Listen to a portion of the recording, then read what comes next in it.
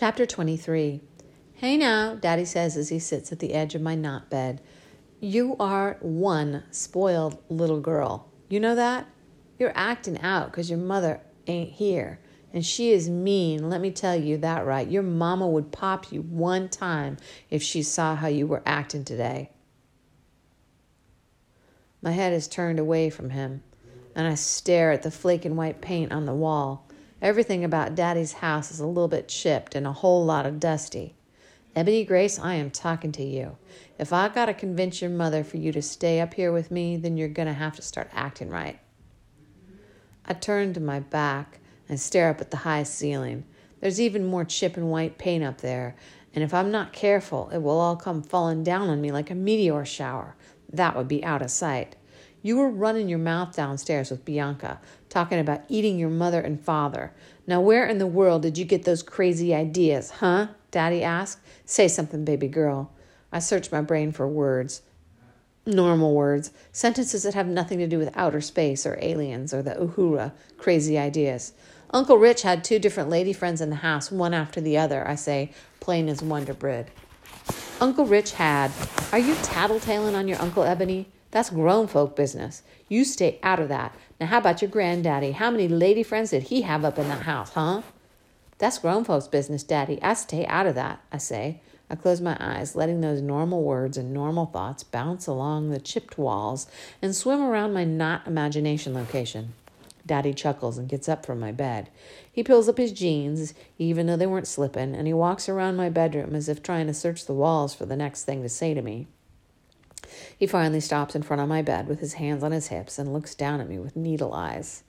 So I sit up cross-legged and rest my chin in both my hands, waiting for him to yell at me. I'm going to have to put you on punishment, ground you or something, he says. But I ain't about spanking kids. He's not yelling.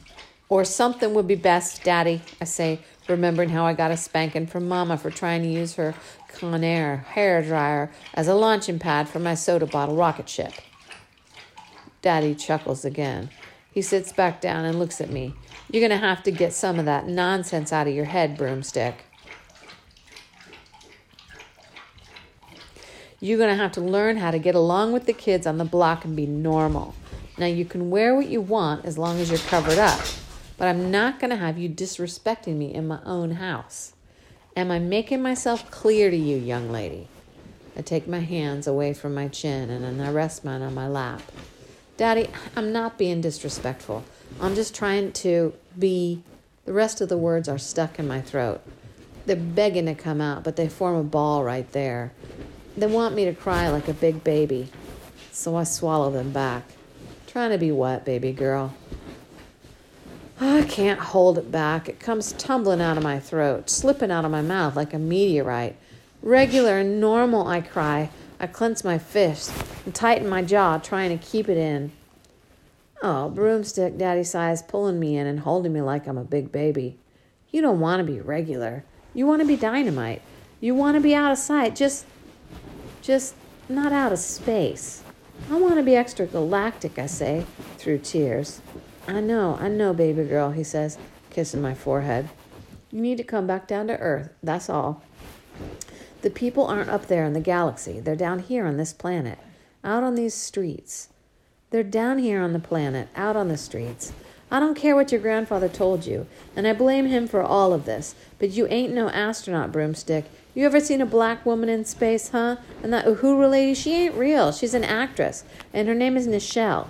I know plenty of Nichelles, but not no Uhura. And your name is Ebony Grace Norfleet Freeman, not no cadet or captain of anything, and soon you'll be a normal young lady.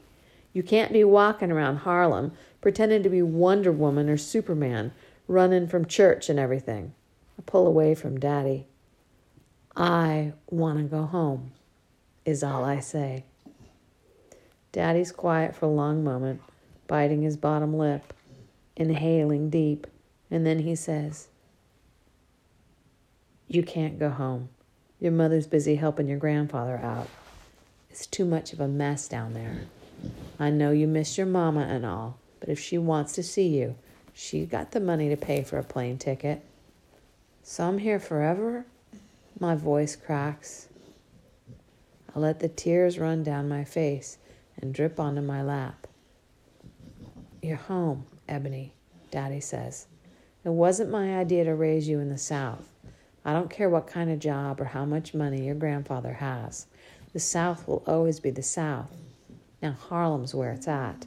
This is the heart of the city, not Wall Street where the money is, or Times Square where all the shining lights are.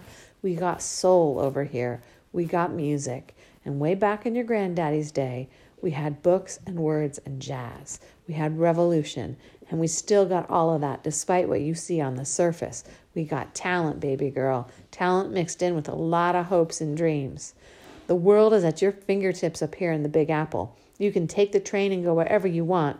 Now, don't get me wrong. You got to be tough, and that's exactly how I want you to be, strong, like them girls out there. They don't take no kind of mess. Besides, there's more opportunities here, more jobs, more ways to start your own business, and more room to dream big. And what they say is true. You make it here, you can make it anywhere. Daddy's words swim around the room as if it's zero gravity. I don't pull them down and take them in. I don't. They're his words. They're not mine. I don't want them. So I nod, pretending that I can understand. Why don't we start over fresh, she says.